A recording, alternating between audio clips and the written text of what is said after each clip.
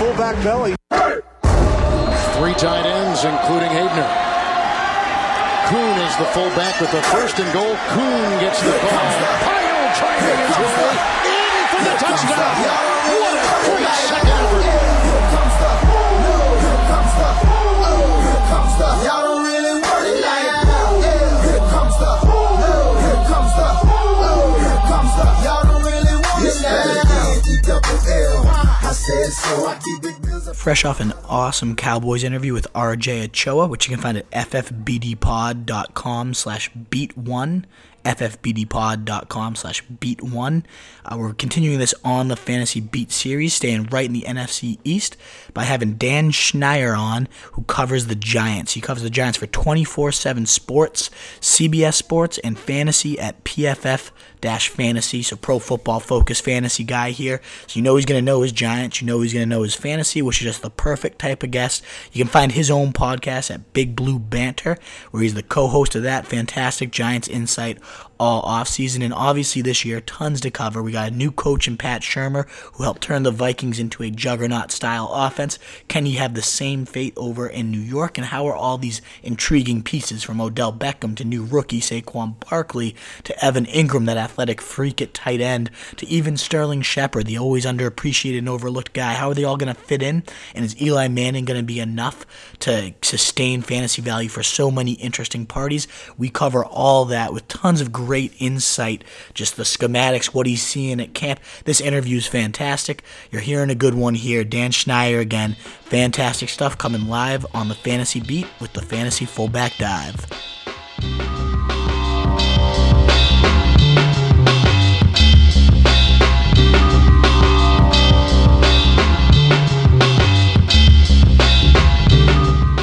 All right, as advertised, we got Dan Schneier here, beat writer for the Giants. And, of course, we just interviewed a Cowboys beat writer, and he had some, not so flattering predictions about the Giants' upcoming season, which we will be sharing with you in a little while. Dan covers the Giants for 24/7 Sports, CBS Sports, does fantasy for Pro Football Focus Fantasy, the co-host of the Big Blue Banter podcast. I was going to just say, Dan, how's it going? But, Dan, that is a pretty hefty resume. Like, how many hours of sleep do you get a night? Not much. And when I'm sleeping, I'm usually thinking about either my fantasy team or the New York Giants. So it's not very healthy, but I like it. No, but that literally works the for me. Blueprint of the guest that we want on this show. Exactly. The fantasy nightmares have been brutal lately too. Oh my God, I haven't been able to sleep in weeks. So I feel you on that one, Dan. All right, we're going to get right into it. And, of course, I'm going to bring up someone, as a Giants fan, probably very near and dear to your heart, which is Ben McAdoo. Mercifully out as head coach of the Giants. Now we got former Vikings offensive coordinator Pat Shurmur, who's credited with turning around Minnesota's offense. It is now in the driver's seat. We've written an extensive breakdown of what we're expecting this offense to look like, but what are you expecting, and even better, seeing thus far at training camp? Yeah, I think what you're going to see is a lot of what you saw last season with the Minnesota Vikings. He doesn't have to change too much of the offense he had there. He has to take out some of the bootlegs and some of the play action passes where he had Case Keenum kind of moving and making throws on the run. There's not going to be as much of that in this offensive scheme with Eli Manning at quarterback. And at the same time, you're going to see a little bit of a different different looks to some of the run game, because they did bring in Mike Shula, the offensive coordinator from the Carolina Panthers, who had a lot of different and unique run schemes that he used up there in Carolina, and also had extensive experience working with a pass-catching running back like Christian McCaffrey, and of course the Giants now have Saquon Barkley in that role. But some of the most interesting things I've seen so far at training camp is just a lot of pre-snap motion and a lot of different formations and alignments out of some of the same personnel groupings. So not the same as we saw last season, because in 2017, 2016, 2015, 2014, it's pretty much all 11 personnel with 3 receivers and 1 tight end under Ben McAdoo.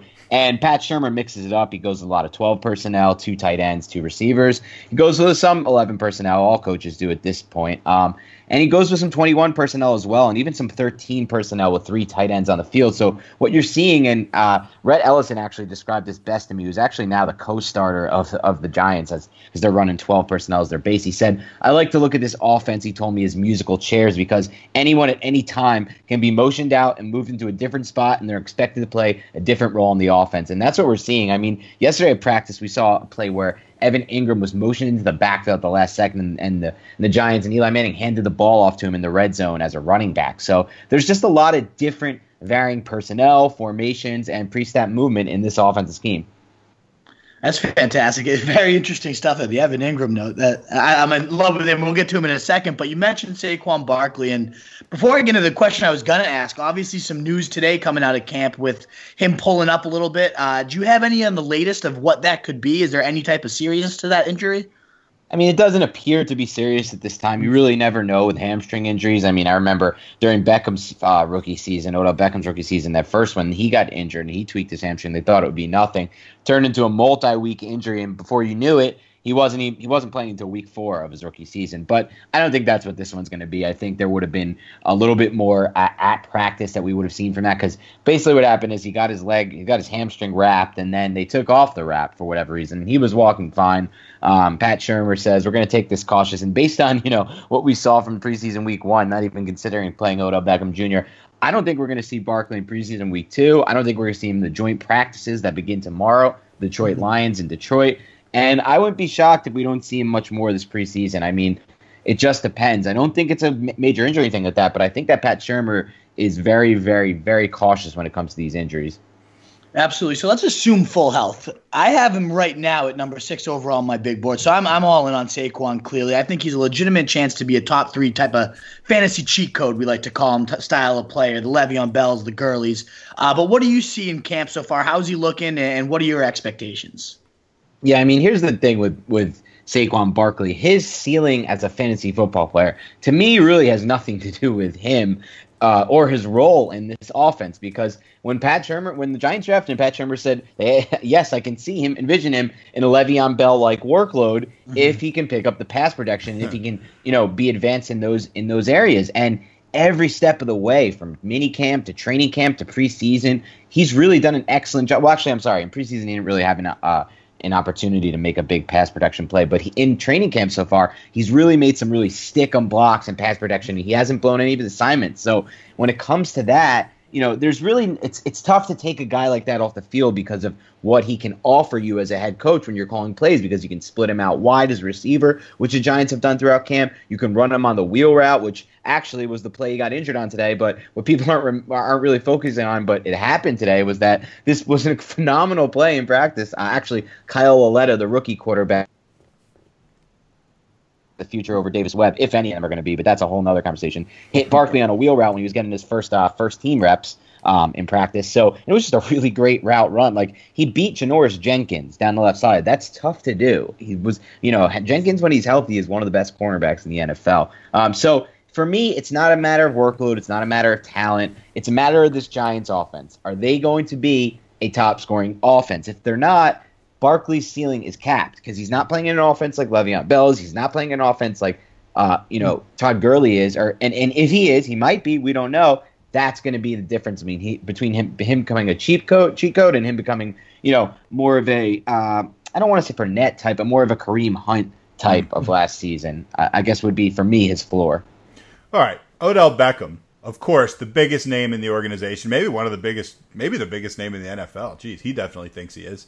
And we now know there's a little bit of a contract scuffle going on, and it might not be crucial for fantasy owners specifically to know, but we're curious to know the latest that you've heard that's surrounding that situation. And also, just kind of, as an offshoot of that, how's he looking after missing most of 2017 with that, rough ankle injury?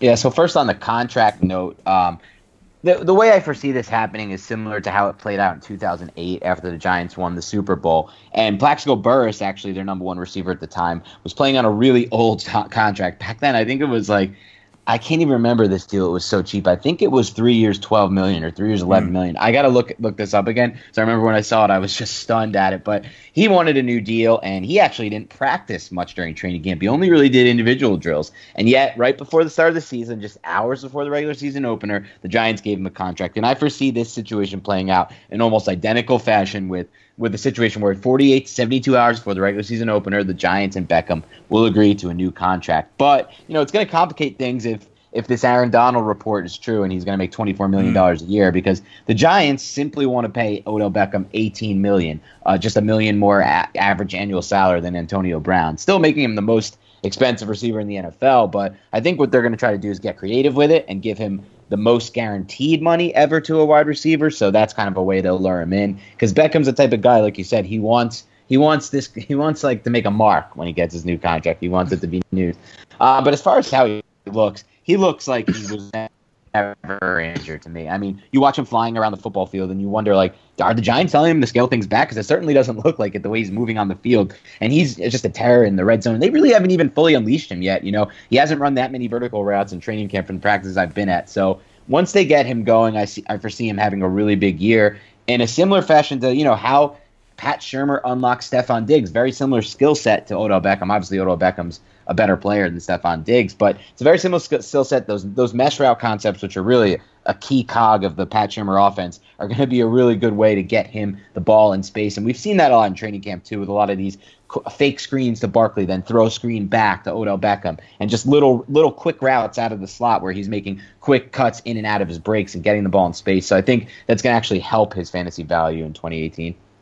That's fantastic. My follow-up was going to be how is Shurmur going to use him, but you kind of just answered that. The whole musical chairs earlier, I'm just picturing him getting moved all over the place, these little screens, and like you. Yeah, a lot more in the slot, too. So I didn't mean to cut you off, but that's the key, because, you know, McAdoo didn't do that. And obviously the smart coaches in the NFL realize the mismatch you can get when you move your best receiver in the slot. And thankfully for Giants fans, they finally have a coach who understands that. That's fantastic. Now, and another potential mismatch nightmare is a guy you mentioned was lined up in the backfield in camp earlier, is Evan Ingram. And that's actually kind of what led me to finding you. Is there was a tweet you posted that Evan Ingram's the most impressive offensive player in camp so far, and that caught my eye because I'm really high on Ingram too. I love the talent he brings. But just for anyone who kind of hasn't caught up on that, how's Ingram looking? What are they doing with him? And what do you expect out of this guy in his sophomore campaign? Yeah, I think a lot of the people, Evan Ingram's a really polarizing player in the fantasy community this summer. So there's half the community that sees the talent, sees the second year game slowing down, sees the addition of Pat Shurmur, a coach who's going to use him on more vertical routes, a coach who's going to use him in other ways, and likes him. And then there's the half of the community that says, listen, this guy had 102 targets in 2017. Odell Beckham was injured. Shepard was injured for most of the season, and when he played, he was playing injured. And now Saquon Barkley's in the mix. How's this guy not going to be worse now? How's he going to get less volume? So it's really going to come down to a question of what's more important. Can his efficiency outweigh the loss in volume? Because he is going to lose volume. But, you have to understand, and this Giants offense didn't score 30 points in one game. They weren't in the red zone very often. So with the increased trips to the red zone for Evan Ingram, I think he's going to be a big part of the red zone offense. We've already seen that. And that's something that was the case with Pat Shurmur's offenses every step of the way, with Kyle Rudolph last year and during his early seasons with the Rams and even with the Eagles when he was on that staff. So I think the red zone efficiency will make up for it. I don't think he's going to be 2018 Zach Ertz, and I may be jumping the gun here, but I know you wrote something about that in the notes. But because Ertz's whole thing was just he became the red zone guy there, and they still have Odell Beckham and they still have Saquon Barkley to probably be the focal points in the red zone. But I do think that Evan Ingram can return about value at cost, which a fantasy drafter is going to have to make the decision if they want to invest at the tight end position, if they're going to draft him at cost. All right, good assessment, in my opinion. Sterling Shepard, you mentioned, missed a bunch of time before. He might be the most overlooked player, at least in my opinion. The guy is kind of criminally undervalued in some ways, although there is a lot of talent around him, but he's got plenty of talent himself. He's fallen way past like round 8, even round 9 in some of these drafts. What are your expectations for him in 2018 and how he's going to fit in with this offense? Yeah, Shepard's an interesting asset for fantasy in 2018 because one thing underrated about Shepard is how much Eli Manning has liked to use him in the red zone over his first 2 seasons. And even last season when he was fully healthy, which was really only for a 2-game stretch against it was a 2-game stretch. I believe it was Oakland followed by it was either the Oakland-San Fran stretch or the Oakland-Philly stretch. I'm now forgetting, which is awful.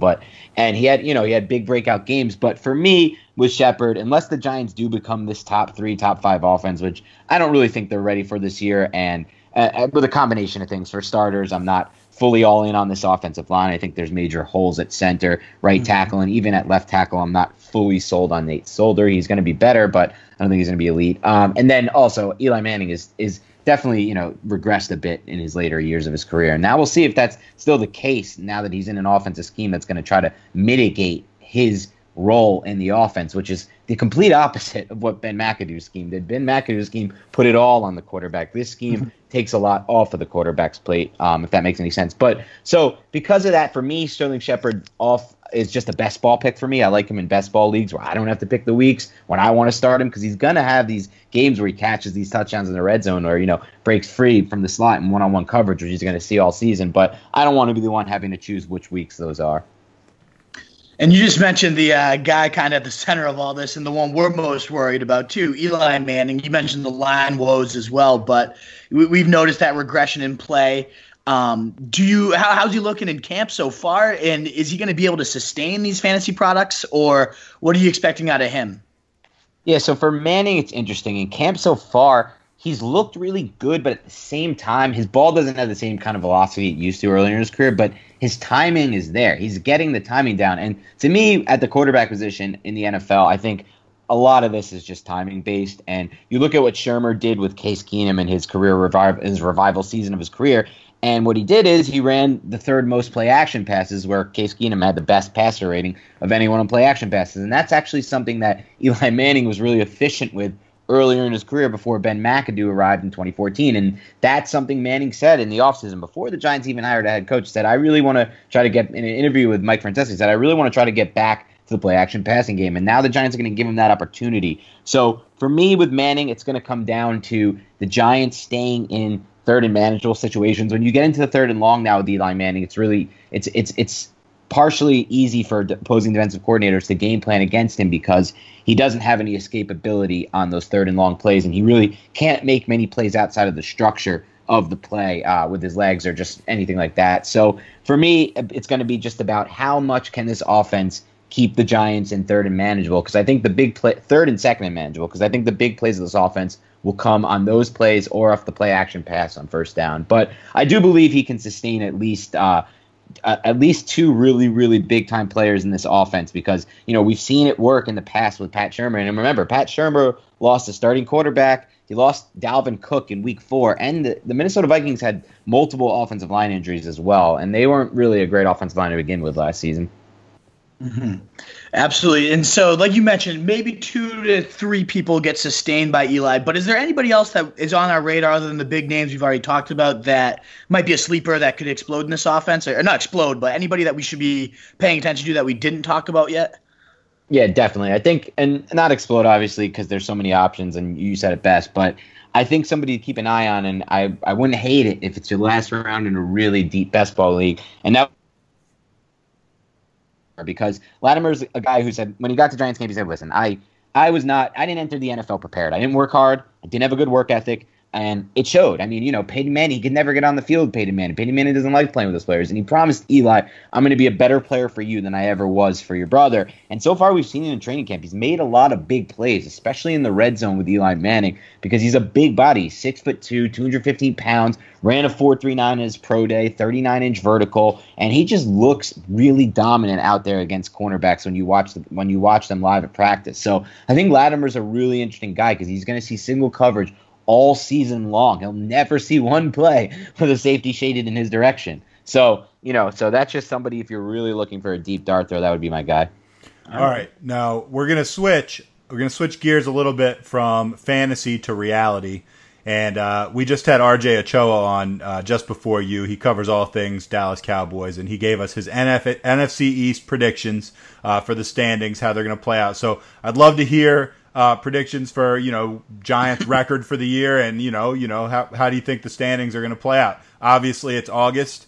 If you don't get these right, no one's going to really take you to task for that. But I'm dying to know what you think. Yeah, and just as a spoiler alert, RJ had the Giants last. Oh, and not surprised. I've seen him on Twitter. I'm not very surprised on that one, and that's not meant as a diss. But no. We can always. It's easy to get caught up when you're covering a team with that team, and I would admit that that's happened to me before. I thought the Brandon Marshall signing would be the key piece to this offense last season. So completely disregarding the fact that Bobby Hart and Eric Flowers were the 2 starters at offensive tackle last season. But anyway, I do think the Giants have made a lot of additions to this roster at key hole positions. But in my opinion, and I've said this in the past, and I'll say it again, I think coaching is way, way, way more important than people realize at the NFL level. And I do think Pat Shurmur and James Bettcher are two of the best at their respective positions, coordinating an offense and a defense. I think that's going to help them make a big jump. But I do have concerns with Eli Manning, which I touched on earlier. And more importantly, I have concerns with the depth of this team overall. They weren't going to build Rome in one day. Jerry Reese, the former general manager, left them with a really, really, really bad roster. He missed on every third-round pick, multiple second-round picks, some first-round picks, Eric Flowers. Eli Apple hasn't really lived up to the billing. So they don't have depth on this roster. So if the Giants can stay healthy, I do believe they're gonna be a wild card team here. So my final prediction would be the Eagles will win the division. The Giants will finish 10-6 in second place. The Cowboys are going to finish 8-8. I do think they have a shot at 9-7, 10-6 because of their defense. I don't like their offense that much, even with an offensive line. I don't like offense coordinator Scott Linehan. I think he's running a lot of the same stuff, and it's not working anymore. And then the Redskins, man, they're a team who I thought was going to actually be really competitive, but a lot based on the fact that I thought Darius Geis was going to be a big factor in that offense, in the same way Ezekiel Elliott revived the Cowboys offense, and Barkley hopes to revive the Giants offense. But now minus Geis, when you're going to be trotting out Samaje Perine again, who I was way off on my draft evaluation, and Rob Kelly, and Chris Thompson says he's not even going to be healthy till October. I mean, on an offensive line that was already trending down, it just doesn't look right to me. So I'm going to give them last place at 6-10. RJ likes the Cowboys as the 10-6 wild card team in this equation. So honestly, and you both Shocker, like the you both like the yeah. Eagles, right? I know. I think it's like possibly in everyone's contract. You got to like your team at least as a 10-6 wild card. All right, cool. Well, you do fantasy over for Pro Football Focus. So would you be willing to run through a quick no huddle offense rapid fire segment that we do every time we got a guy on? Definitely. Just let me know how it works. Do I give an explanation or I just give a name? If you feel like you have to qualify an answer, you're welcome to. But also, you just bang one out, that's fine too. All right. As much elaboration as you feel like doing, but it's generally pretty quick. Question number 1. Who should go number 1 overall in the fantasy draft? I'm taking Todd Gurley, and not because he finished there last year. I have some concerns about Le'Veon Bell's workload over time, and the other ones seem a little bit riskier to me. Give us your most undervalued player at each position, so quarterback, running back, wide receiver, and tight end. Quarterback, there's like 5 guys I want to name. If I have to pick one, go for it. I mean, Marcus Mariota, Matt Ryan, Patrick Mahomes, those are all incredible values. If you want to dig deeper and you're in a 2 QB league, I'm fine getting Derek Carr and John Gruden's system, which people are completely sleeping on in my opinion, or even Tyrod Taylor for the beginning of the season and pairing him with somebody somebody on the back end. So those are my guys there. And even if you want to go in that mid range, I think Andrew Luck is undervalued as well because he's still being ranked outside the top 10 or 12. And people it's not just about Andrew Luck being healthy for me. It's about the fact that he now has Frank Reich. He now has why am I blanking his name? Quentin Nelson at left guard. I forgot who they got who stepped up there at right tackle. They have a better offensive line. They have better tight ends with a coach who likes to use tight ends. And he's healthy. And then at running back, my most undervalued player for me is Marshawn Lynch. Again, I'm buying into this Raiders offense. I liked his efficiency down the stretch from last season. And then, I guess that would be undervalued. We're not looking for sleepers. Most undervalued at wide receiver. I'm going to go with a little closer on the upper tiers. I would go with Michael Crabtree. But then, in the lower tiers, I'm going to go with a combination pick here, a tie. Devin Funchess and Marquise Goodwin. Now, obviously, the hype's catching up to Goodwin, but I was hoping that wouldn't happen this fast, but it looks like that's dead. But Devin Funchess was actually a lot more efficient than people realized last season, and he was one of the most targeted receivers in the NFL on third downs, which to me is a really key stat that I like because that means the quarterback's looking for them, and he made a lot of big plays in tight contested coverage. So that would be my guy there. And then at tight end, a devastatingly gross-looking position to me. I'm going to go with a deep, deep sleeper here, Eric Ebron. A lot of people, panicked when he wasn't used in the first preseason game, but I think they're just trying to keep bubble wrap on the guy because I've been reading practice reports and he's been used a ton there, and I like him in that Frank Reich offense. So those are my undervalued guys. All right, same exact question, but give us the most overvalued guy at each spot. Okay, this one's going to be interesting. The quarterback, I have Carson Wentz as the most overvalued player there you by go. far. I have him extremely extremely low in my rankings comparatively. I'm going to count it down right now just real quick for you guys just to show you how ridiculous this ranking is, but I'm sticking with it. I have him as my QB 13. I think that a lot of Wentz's value and a lot of the reason he was such a good fantasy quarterback was that he made a lot of plays out of structure last season, and I just don't know that he's going to have that same mentality coming back from this injury. I want to see it first. I also think this Eagles offense is a little bit overrated.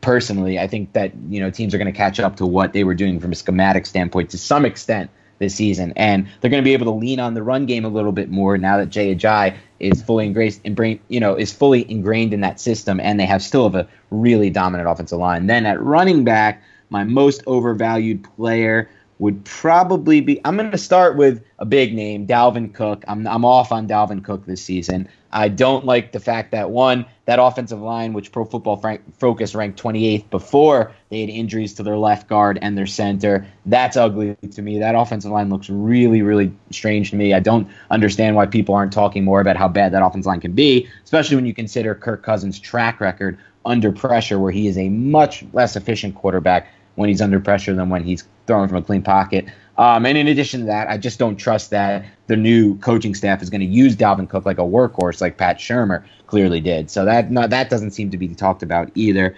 Moving on to wide receiver, most overvalued receiver for me. There's a few, but I mean, Devontae Parker I'm completely off of, and I loved him coming out of college. But when it takes this long, I just don't understand Devontae Parker at all. When it takes this long, it's just not going to happen. But as far as the bigger names, I'm off of Juju Smith-Schuster for the reason of, yes, he's 22, yes, he's super talented, but where are the targets coming from when Le'Veon Bell gets 100 a year and Antonio Brown gets 125? I just don't see the volume there. I think people are paying for the talent, which is not always a trusty strategy. And then Adam Thielen, a guy who I think Diggs, this is the breakout season for Diggs. I really do. I love his talent, and Thielen made a lot of his headway, became a fantasy breakout because he had a really good connection with Case Keenum. Is that going to be there with Cousins? I don't know. And then finally, at tight end, most overvalued. This is tough. I don't know if I even have an overvalue. I'm just waiting at the position. No. I guess I could go with Travis Kelce because honestly, not just only the addition of Sammy Watkins. When you look at Kelce's career arc, last year was the only time he had a big touchdown season. Before that, he really was not a touchdown guy, and that was really what boosted him into this range. And he's being drafted in like the second or third round, so that would be my pick there.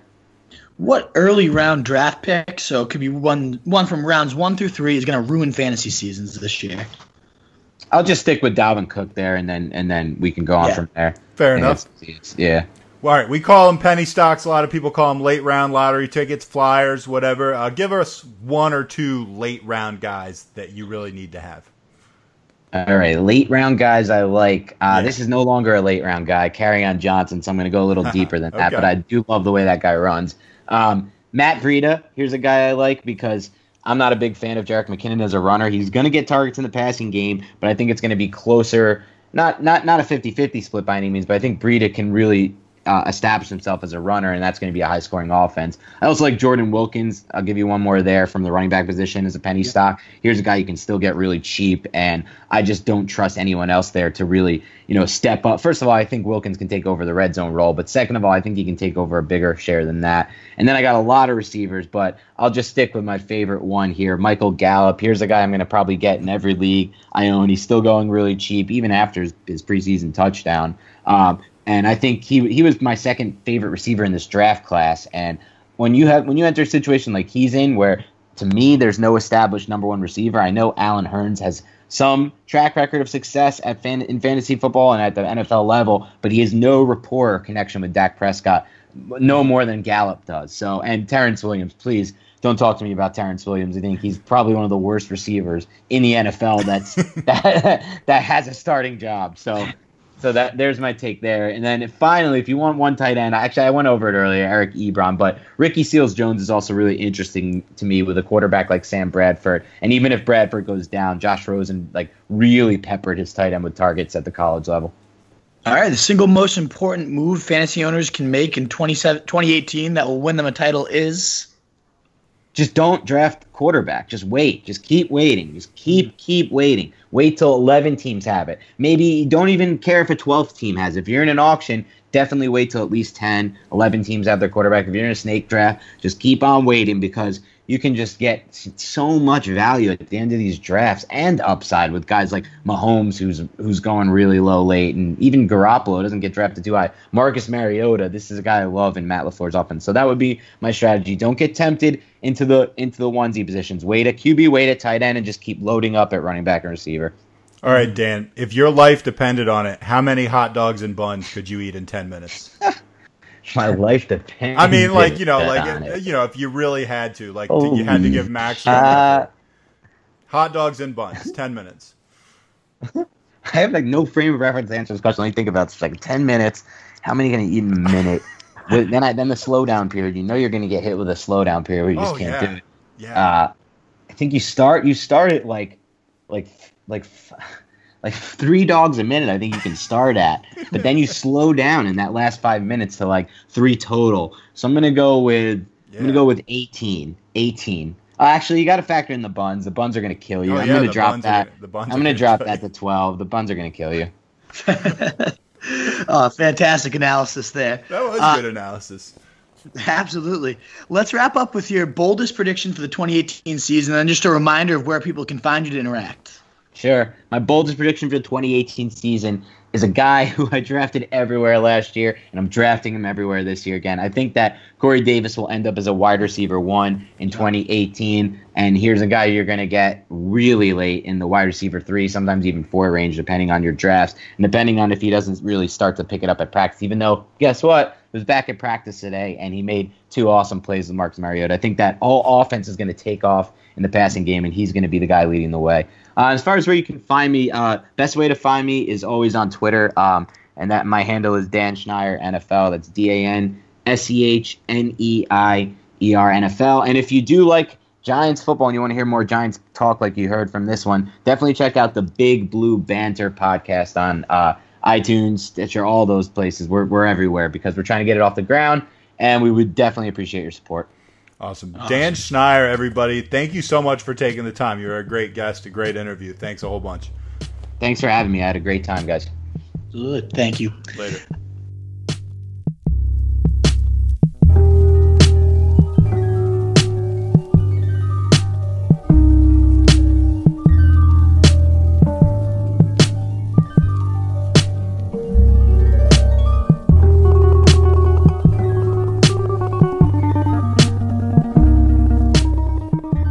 Fantastic interview, Dan Schneier. Thanks again. You can find him at Dan Schneier NFL. That's SCHNEIER NFL.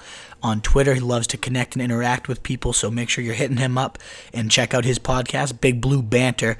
Fantastic Giants insight, as you heard here. Tons of schematics, tons of breakdown. I love the musical chairs analysis of Pat Shurmur's offense and how he's moving everyone all over the place. You got to be ready.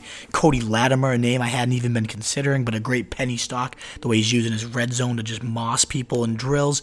You got Odell Beckham just looking fully healthy as if he'd never had surgery, being used so creatively on screens where he's just so dangerous after the catch. Saquon Barkley, potential workhorse. So much great stuff coming out of here. Evan Ingram going in the backfield at times. I mean, loaded podcast, great interview. Thanks again, Dan, for coming on. What a great show. What a great guest. And tune in soon for the next episode of the On the Fantasy Beat. You can check out this interview and so many more at ffbdpod.com if you want to hear more. You can subscribe. Please rate us. Let us know how we're doing. You can find me at Roto Street Wolf, both on Twitter and Snapchat. Hit me up on both. Would love to get all your fantasy questions in as we prepare for this season. Drafts are almost out here, baby. Let's go, Wolfpack. We used to have it all, but now's our curtain call. So hold for the applause. Oh, oh, oh, oh. And wave out to the crowd and take our final bow. Oh, it's our time to go, but at least we stole the show. At least we stole the show. At least we stole the show. At least we stole the show. At least we stole the show. Straight ahead. Devlin, second effort, third effort, touchdown! Oh.